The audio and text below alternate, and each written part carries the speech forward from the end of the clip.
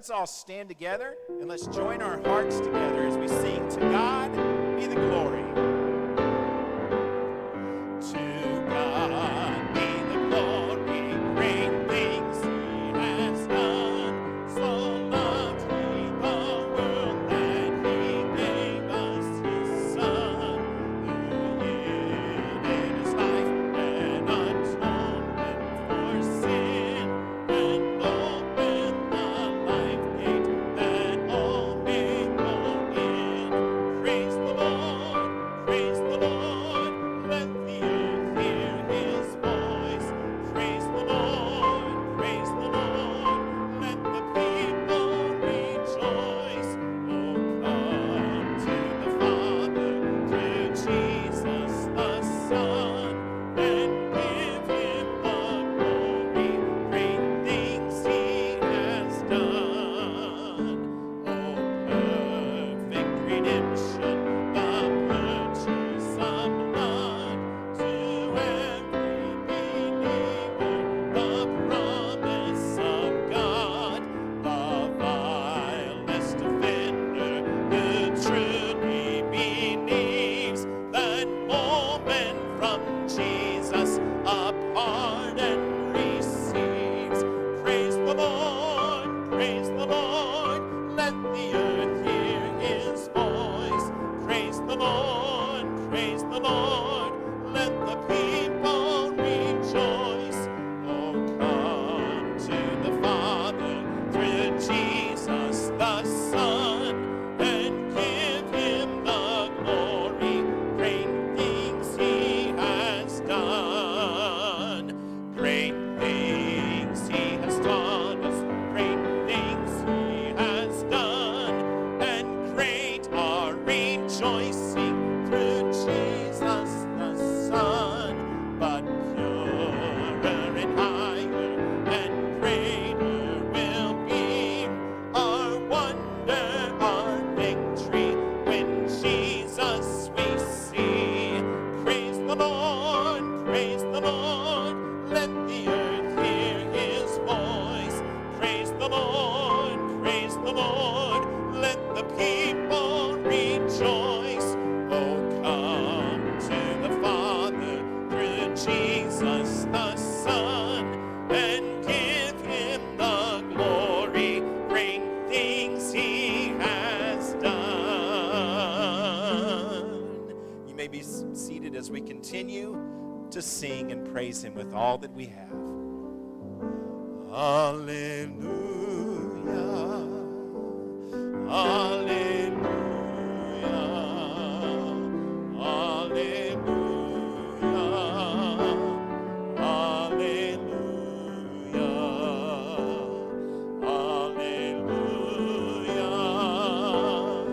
hallelujah,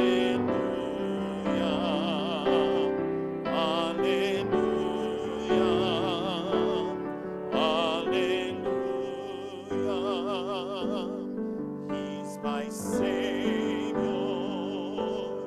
He's my Savior, He's my Savior, He's my Savior, He's my Savior, He's my Savior, He's my Savior, He's my Savior. He is worthy, He is worthy, He is worthy, He is worthy, He is worthy, He is worthy, He is worthy, He is worthy. With just your voices now, I will praise Him. I will praise Him. I will praise Him. I will praise Him. I will praise Him. I will praise Him. I will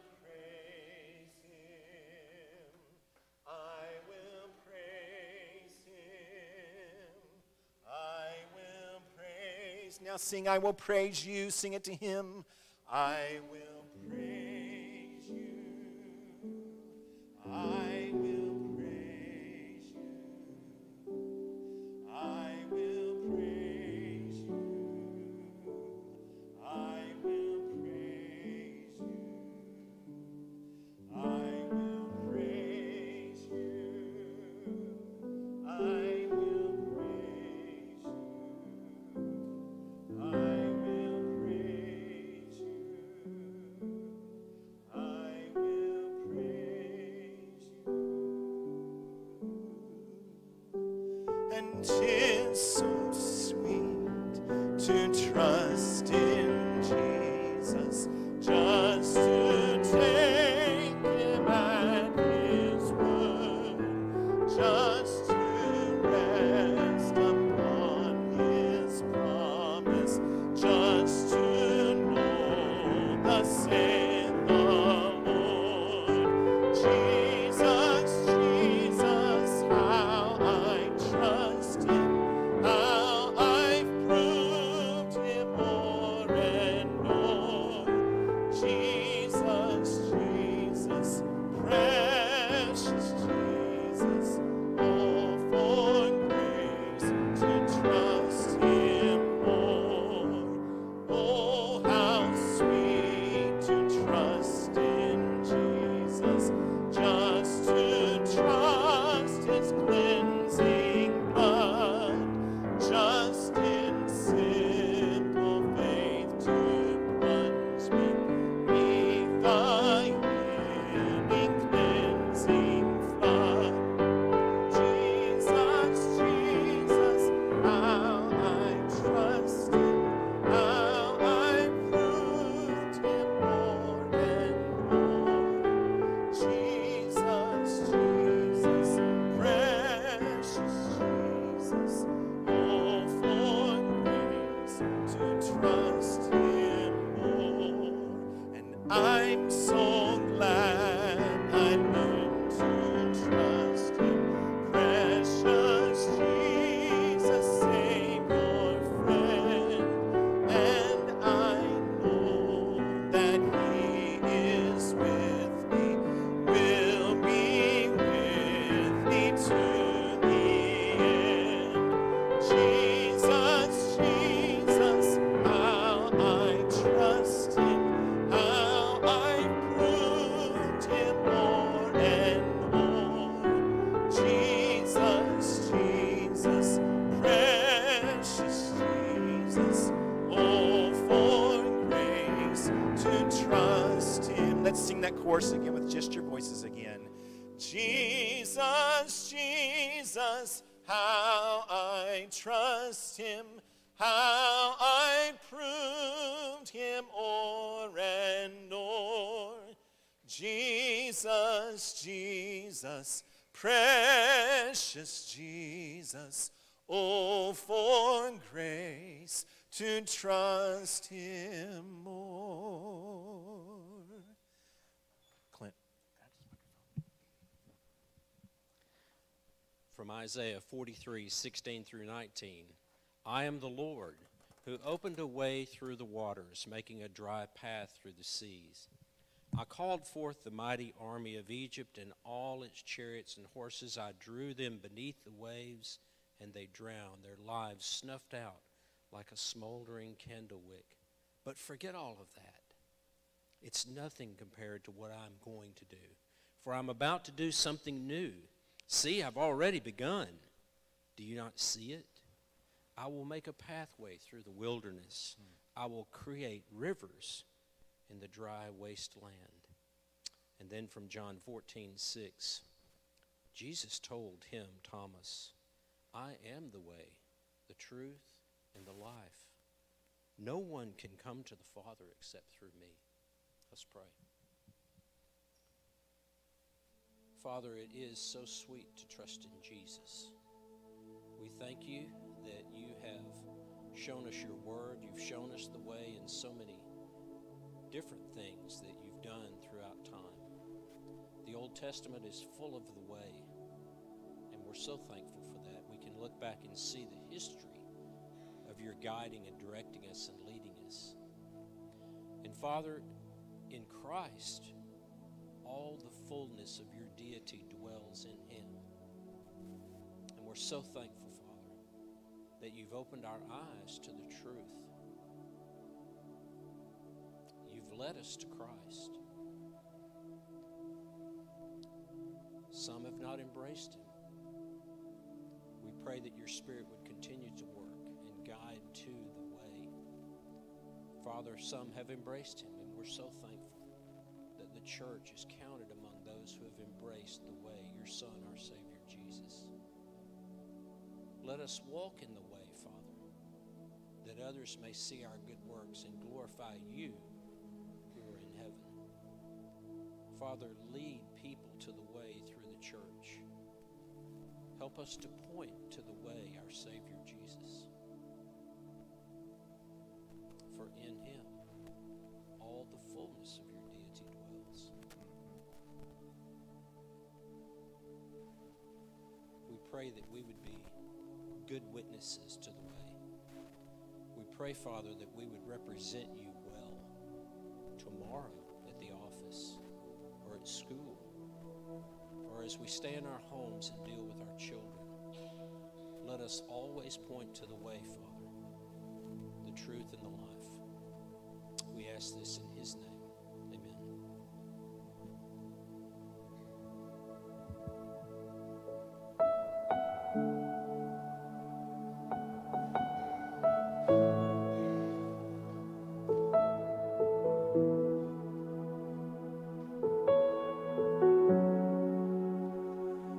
You are here, moving in our midst. I worship you. I worship you. You are here, working in this place. I worship you. I worship you. Let's all stand and sing it together.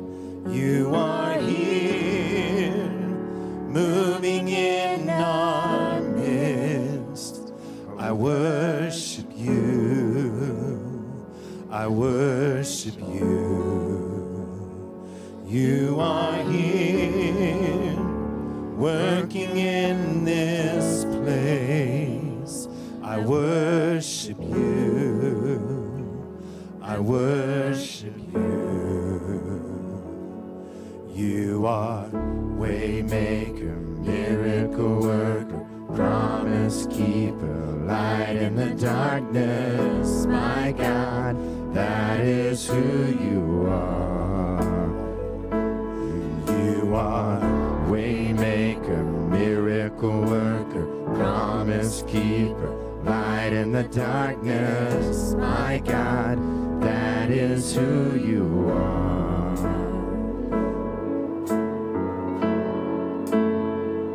You are here, touching every heart. I worship you.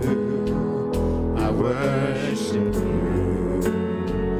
You are here, touching every heart. I worship you. I worship you. You are here, turning lives around. I worship you. I worship you. You are here, mending every heart. I worship you. I worship you. You are waymaker, miracle worker, promise keeper, light in the darkness. My God, that is who you are. You are waymaker, miracle worker, promise keeper, light in the darkness. My God, that is who you are. That is who you are. That is who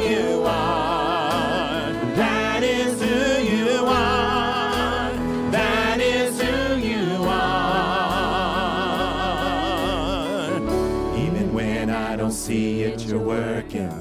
Even when I don't feel it, you're working. You never stop working. You never stop working. Even when I don't see it, you're working. Even when I don't feel it, you're working. You never stop working. You never stop working. Even when I don't see it, you're working. Even when I don't feel it, you're working. You never stop working. You never stop working. Even when I don't see it, you're working. Even when I don't feel it, you're working. You never stop working. You never stop working. Waymaker, miracle worker, promise keeper, light in the darkness, my God, that is who you are. Waymaker, miracle worker, promise keeper, light in the darkness, my God, that is who you are. Waymaker, miracle worker, promise keeper, light in the darkness, my God, that is who you are.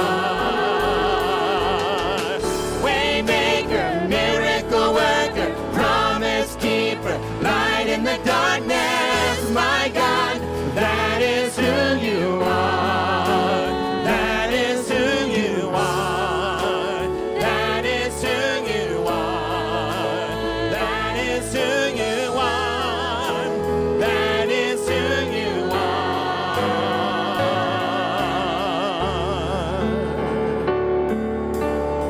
Oh God, that is who you are. You are the waymaker. You are the miracle worker, the promise keeper, the light in the darkness.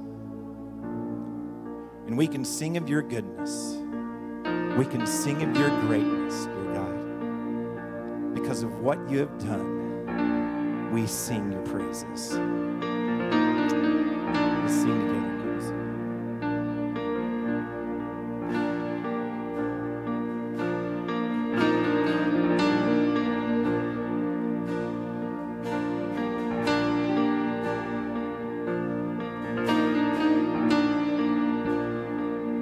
I love you, Lord.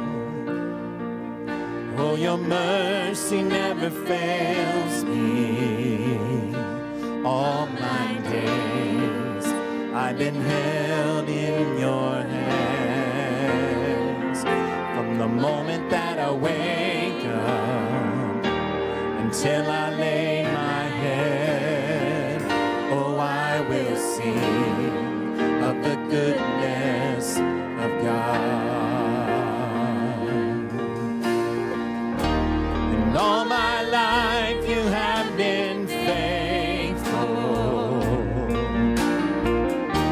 And all my life you have been so, so good. With every breath that I am able, oh, I will sing of the goodness of God. I love you. You have led me through the fire in darkest nights. You are close like no other. I've known you as a father. I've known you as a friend. And I have lived in the goodness of God. And all my life you have been faithful. And all my life you have been so, so good. With every breath that I am able, oh, I will sing of the goodness of God. Your goodness is running after me.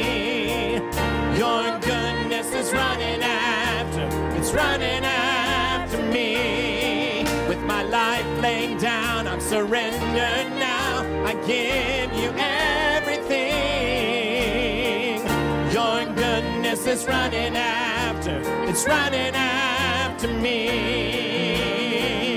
Your goodness is running after, it's running after me. Oh yes, your goodness is running after, it's running after me. With my life laying down, I'm surrendered now. I give you everything.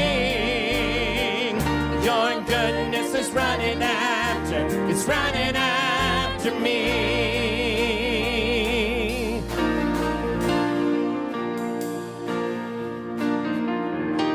And all my life you have been faithful.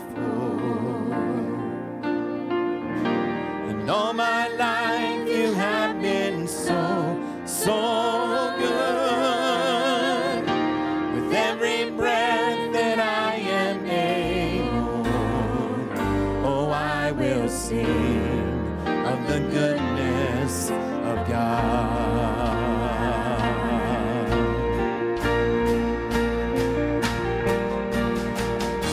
And all my life you have been faithful. And all my life you have been so, so good. With every breath that I am able, oh, I will sing of the goodness of God. Oh, I will sing of the goodness of God.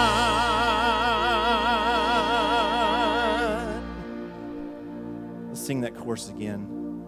And all my life you have been faithful.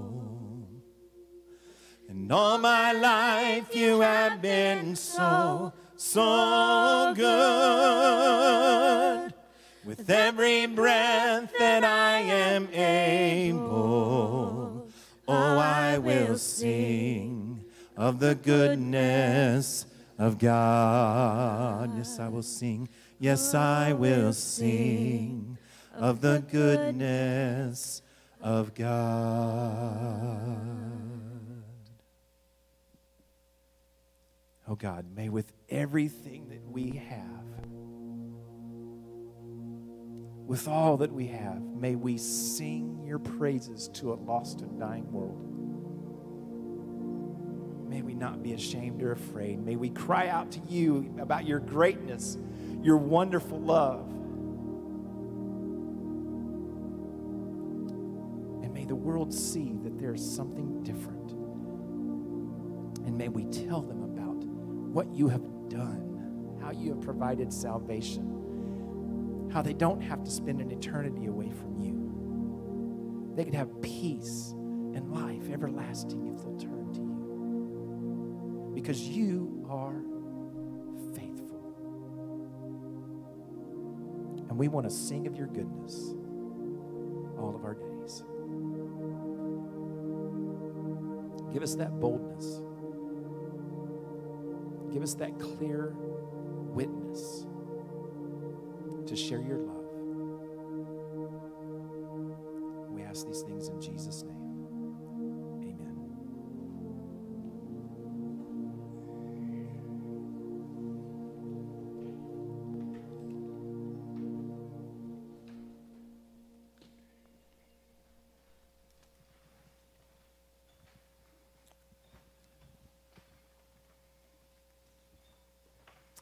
How many of you have seen that commercial by Reese's Buttercups that is encouraging you tonight on Halloween to buy as many of those the Reese's Buttercups, turn off all the lights, and enjoy them all by yourself? Have you seen that commercial? I'm not so sure that sometimes the church didn't like that. We hear about the goodness of God. Every good and perfect gift comes down from the Father, and we embrace that and we celebrate that, and we're so grateful for it. But we're supposed to be giving it to other people, and I want us to continue to do that as a church. I want to thank you for some of the ways that you are. Again, as we gather and worship each Sunday, This is just a tip of the iceberg of what is taking place among our fellowships. So many things that are happening. Last week when we were having the fall festival, I'm looking around to see if I see Edna Earl McCurtain here. I don't think she's here today. She walked up to me. I guess we'd been there an hour and a half or so, and she walked up and she said, "Raymond, we have registered 5,000 people." I thought, wow, I didn't see all those people. We didn't have 5,000 people, but it felt like it. And I want to thank you for all your energy and effort in throwing a great party for the community to come and to be exposed to what happens at Westgate and to be exposed to the possibility of hearing the gospel. Each and every week on television, as you support that, over 2,000 people are hearing the gospel presented every single week. You have an opportunity this afternoon to give out these invite cards. These are cards that are located in the back. They're in bundles of 50. You can grab those and give those out as you have trick-or-treaters come by your house. Every year we have well over 300 kids stop by our house. I never get to present the gospel to that many people at one time at our house. And so I hope that you'll take advantage of that. You can pick up a packet back there at the end and take that with you when you're giving out candy. To know that the generosity that you have around this community. You paid for over 850 medical community personnel to come and have a free meal just to say thank you for what you've been doing in the midst of the pandemic. You did that. We are not the largest Baptist church in the Golden Triangle Baptist Association, scattered across the entire Golden Triangle. Yet we give far more than any other church to minister to the needs of this community through the association to support local churches that don't have the resources that we might have. And I want to thank you for your ongoing help in doing all of that. You may want to sign up for this movie that is coming up and invite a friend. C.S. Lewis, many of you have heard about that. The Most Reluctant Convert. C.S. Lewis was an atheist. He died on the exact same day as President John Kennedy was assassinated, but he died as a believer in Christ. He surrendered his life to Christ, became one of the greatest apologists of the 20th century. The movie about him will be at Tinseltown this coming Wednesday, only one time, 7 p.m. And if you're interested in going, please let me know, or we'll just plan on seeing there 7 p.m. on Wednesday at Tinseltown. And Vivian is back in the back, as she always is, with the prison ministry. I hope that you'll take some time to stop by there and support the people in the prison ministry, so many of them coming to Christ because of that work. Well, today, as we continue in the great interruption, we come to John chapter 19, in which Jesus is buried in the tomb. And we are coming to the very closing of this study. Interesting enough, we will wrap it up as we go back into the sanctuary. Warren didn't give you the best part. We got a message from the pew people who took the pews in July. They were the first people in our building to start work. Took the pews up to Waco, and they're supposed to be working on those and getting those refinished, ready to go. They're supposed to be putting the pews in this week. They told us they'll be doing that in the middle of December, maybe. So, and again, I just want to say thank you for being such a flexible church. Because when we go back in there, we're going to haul all these chairs in there, and you're going to do it. We're going to haul these chairs in there, and we're going to make it work, right? Because what matters most is, I've heard of it somewhere, relationships. I thought I heard that somewhere. Relationships matter most. And so eventually we'll have those pews, but it's going to be a great, great opportunity for us. Well, curtain call or set change in John chapter 19. As a young kid, I remember my dad, who was a pastor, taking a Sunday off, and he took our family about 30 minutes away to a small community known as Bisbee, Arizona. And we went to a Catholic Mass that was given in Latin. You know, my dad never explained why we did that. I guess he just wanted us to experience something different. And in that Latin Mass, where you didn't understand a single word that was being done, we were sitting there as a family, and when they began to observe the Eucharist, when everybody stands up to go forward, everybody stood up, so we stood up, and we left because we thought that was the end of the service. But it wasn't. And what happens in John chapter 19 is kind of similar. How many of you have ever been to a Broadway play and you walked out before the very last act? Even worse, how many of you ever walked out on your child's play before it was over? We would never do that, right? We can't imagine walking out before the thing is over. One of the dynamics that interests me most in going to a play is to watch the set change. Oftentimes they'll pull the curtain to do all that, but I want to see. I have kind of an engineering mind. I want to see how they designed it, how they put it together, how they bring it together so quickly. You know, John is telling us that this is not a curtain call, but this is a set change. He is leaving the curtain up so we can see that the set is changing for the next act, which will be the resurrection of Jesus Christ. He's letting us know that the most important act in all of human history is not over. It's yet to come. But many people live as though the play is already over, that Jesus died, and that's it. But what tragic information, because we live as people who know the best is yet to come. In John chapter 19, verse 35, John reminds us that he's an eyewitness. He's done that throughout all of this experience, and he let us know that he's writing the gospel as an eyewitness to tell us things that will help us to know that Jesus Christ really is the Son of God, the Redeemer, the Messiah.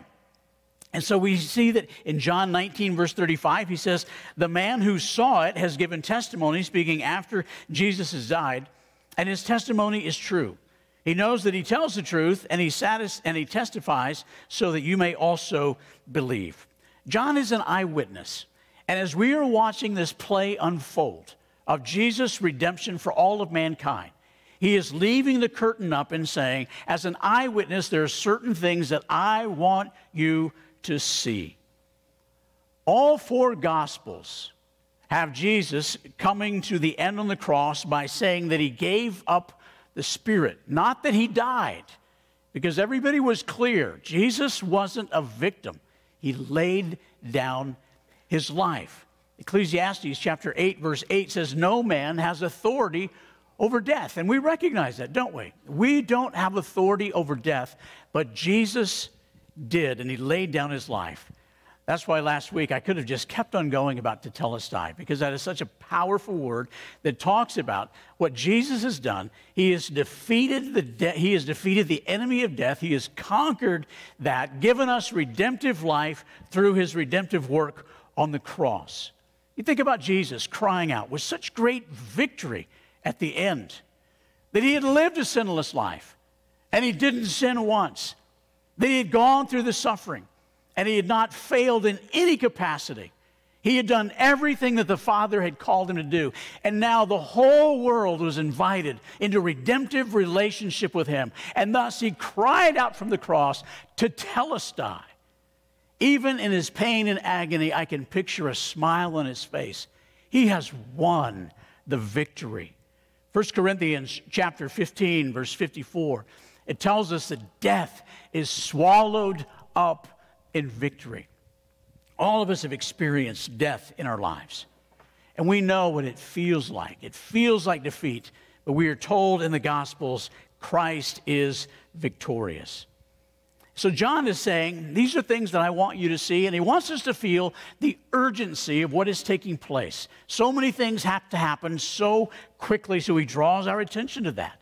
He says in John chapter 19, beginning in verse 31, he says that now is the day of preparation, and the next day was to be a special Sabbath. And because of this, the Jewish leaders did not want the bodies left on the crosses during the Sabbath.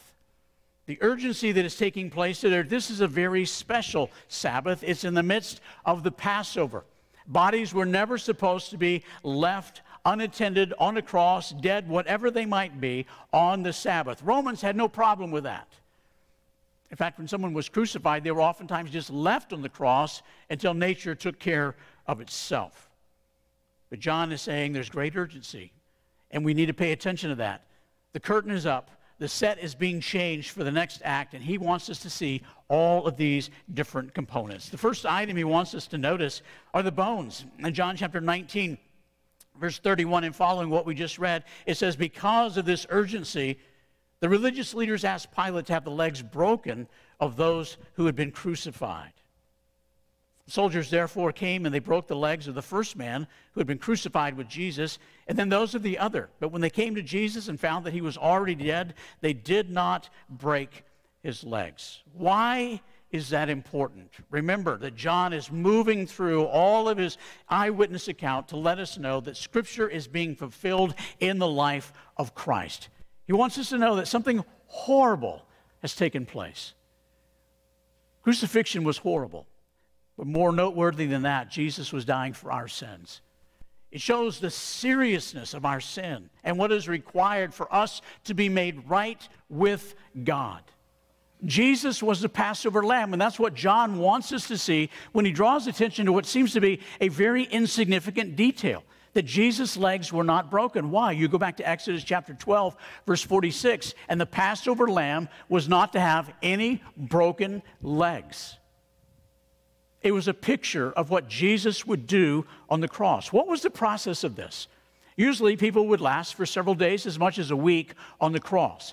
But because the Sabbath was coming and they wanted to make sure that all the victims on the cross, 2 victims, one laying down his life, to make sure that they were dead and off the crosses, they didn't want to defile the land during Passover for this Sabbath.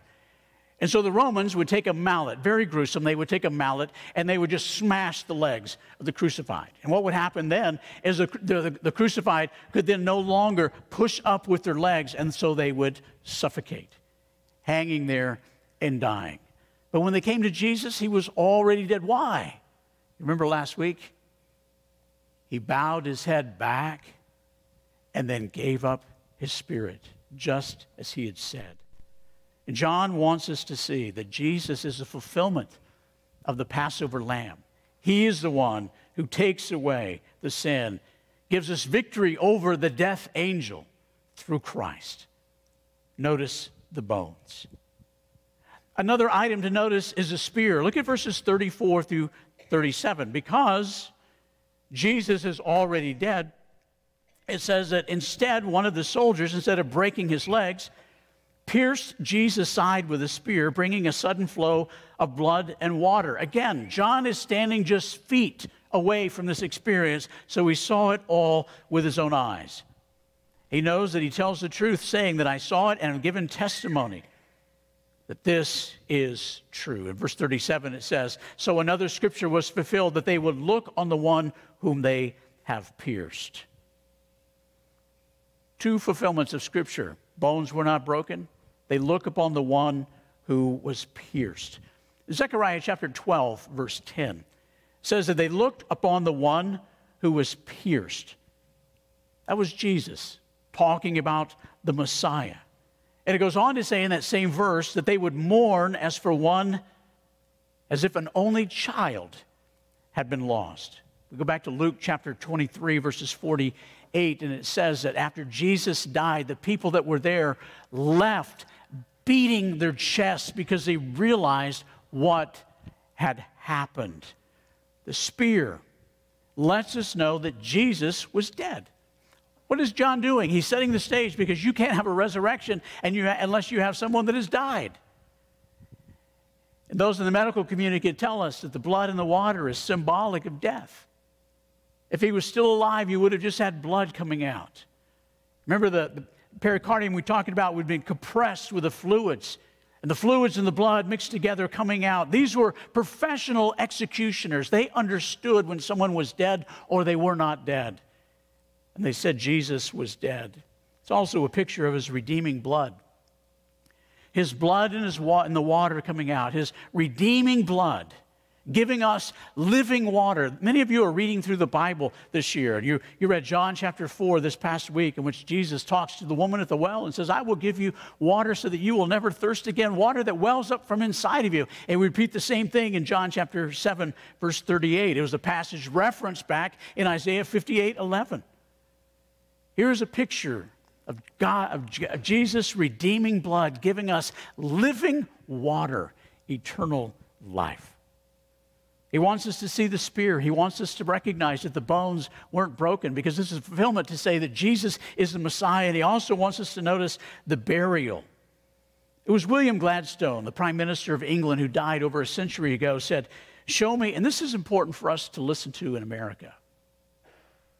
Show me the manner in which a nation cares for its dead, and I will measure with mathematical exactness the tender mercies of its people, the respect for the laws of the land, and their loyalty to high ideals.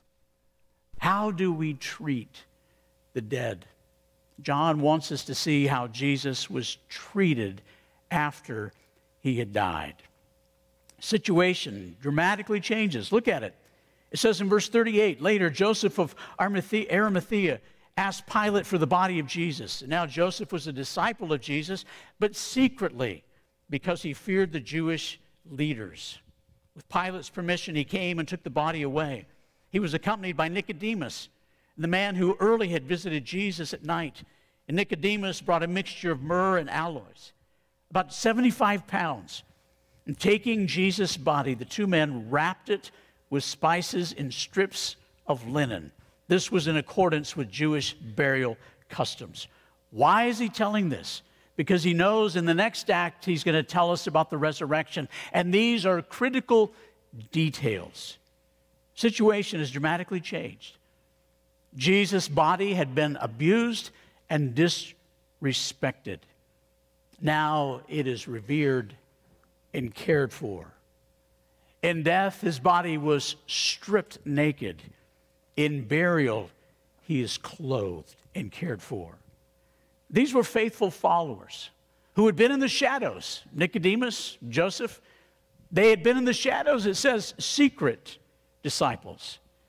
But now at great risk to their lives as well as even to their reputations, they step into the light and they prepare Jesus for burial. But notice how they do that. They wrap the spices, which reminds us of how Jews would prepare a body for burial. They wouldn't embalm like the Egyptians. And so they would take long strips and they would wrap spices within the strips around the body. That was a custom. Nobody in this scenario anticipated that Jesus was going to be resurrected. If they had, they wouldn't have taken all this attention, time, and effort. And we find that Jesus is in the midst of those who are wealthy. He was being buried like a wealthy man. To spend this much money on 75 pounds of spices was a lot. Only a rich person would be buried like that.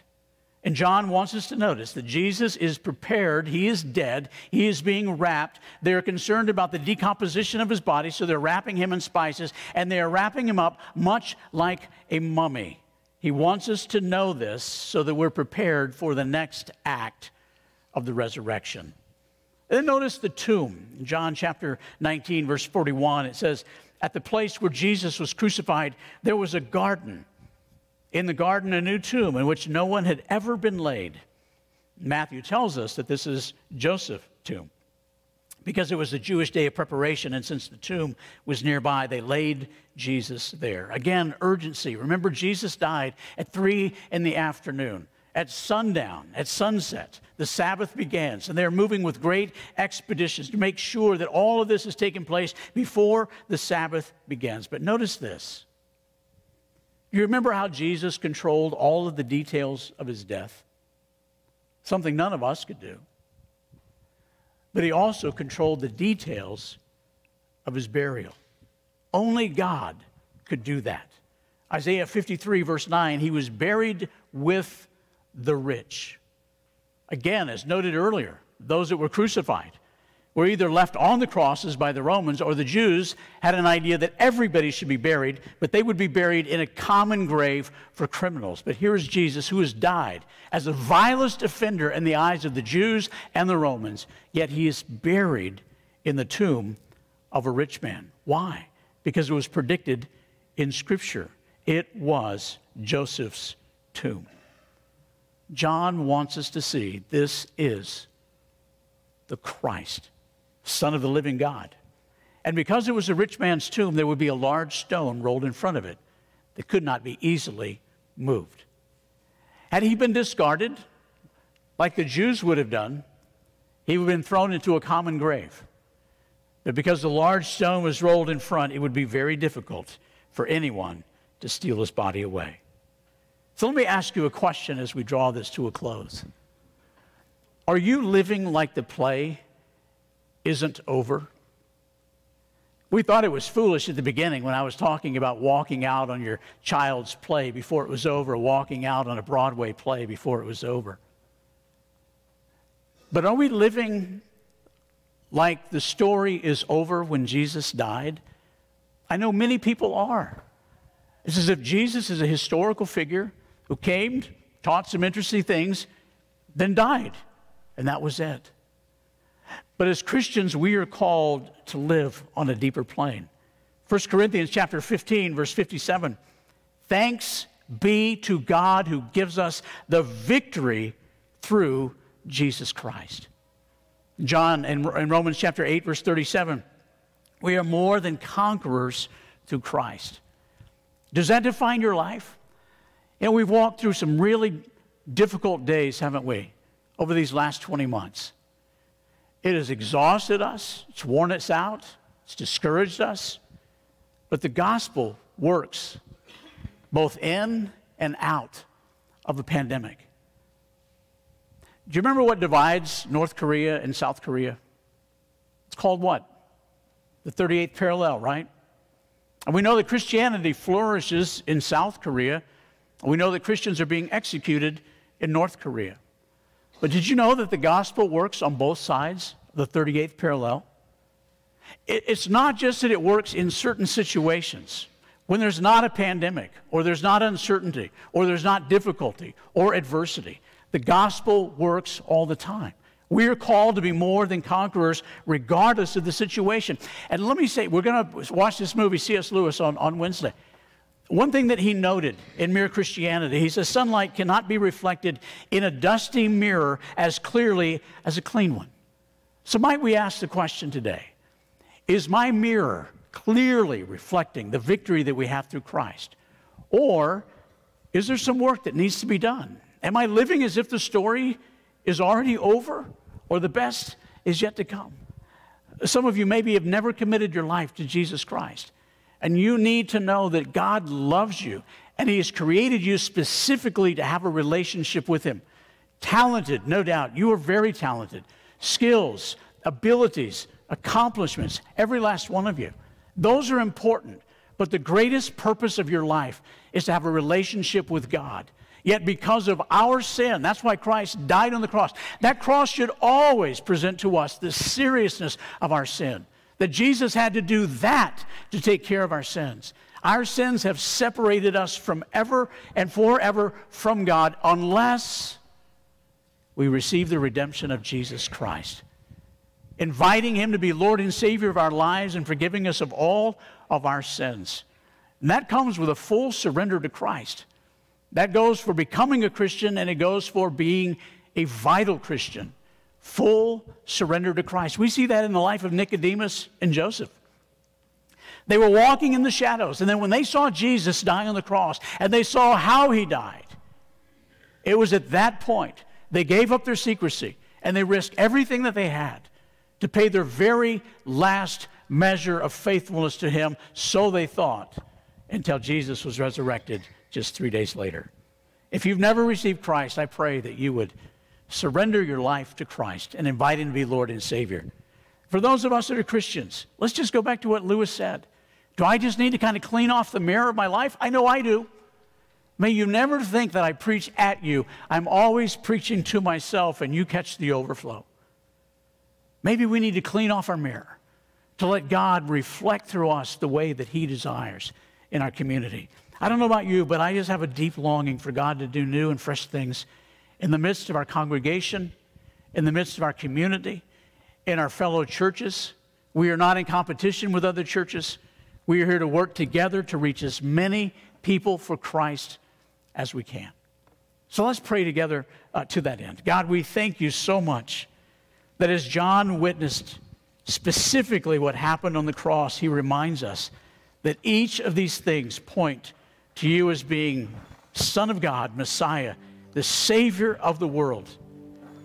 I pray that if anyone in this room today or listening online has never received You as Lord and Savior, God, that this would be the day that they say, Lord Jesus, I recognize that I am a sinner in desperate need of your forgiveness.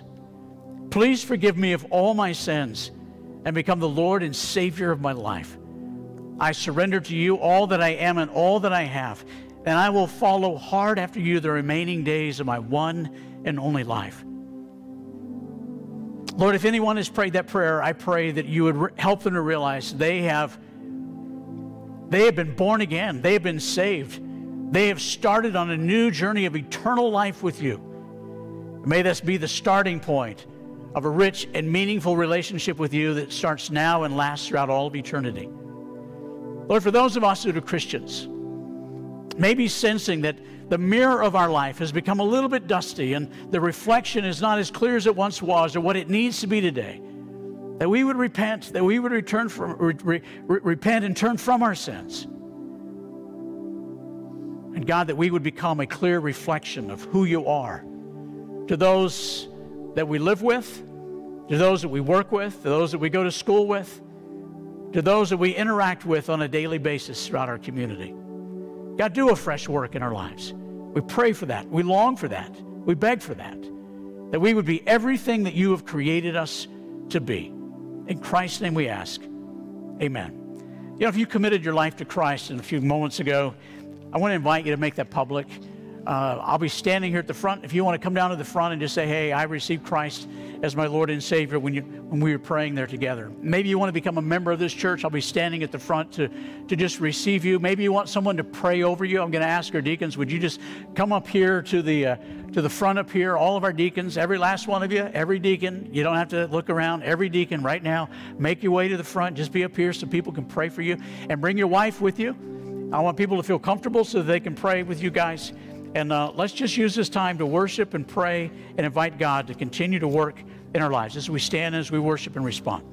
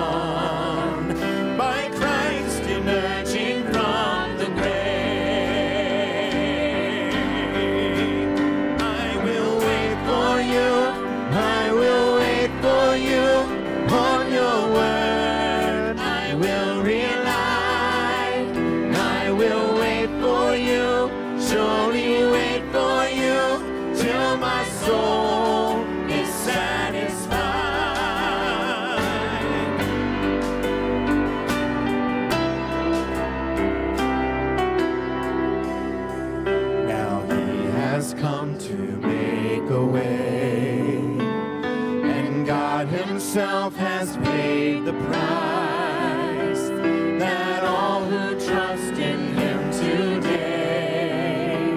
find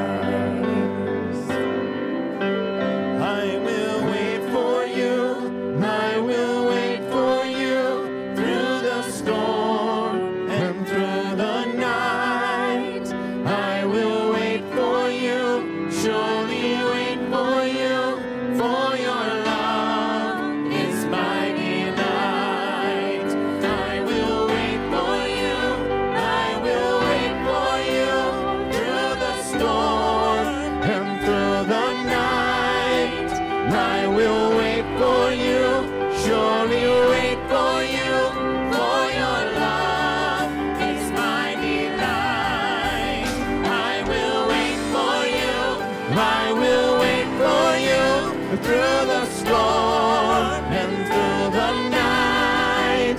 I will wait for you, surely wait for you, for your love is my delight. For your love is my delight. For your love is my delight.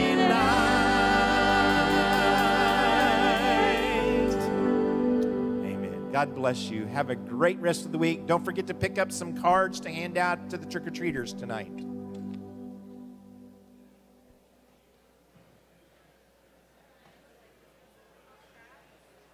Yeah. Yeah, as it gets tighter and tighter, people tighten down on it and it gets cracked. But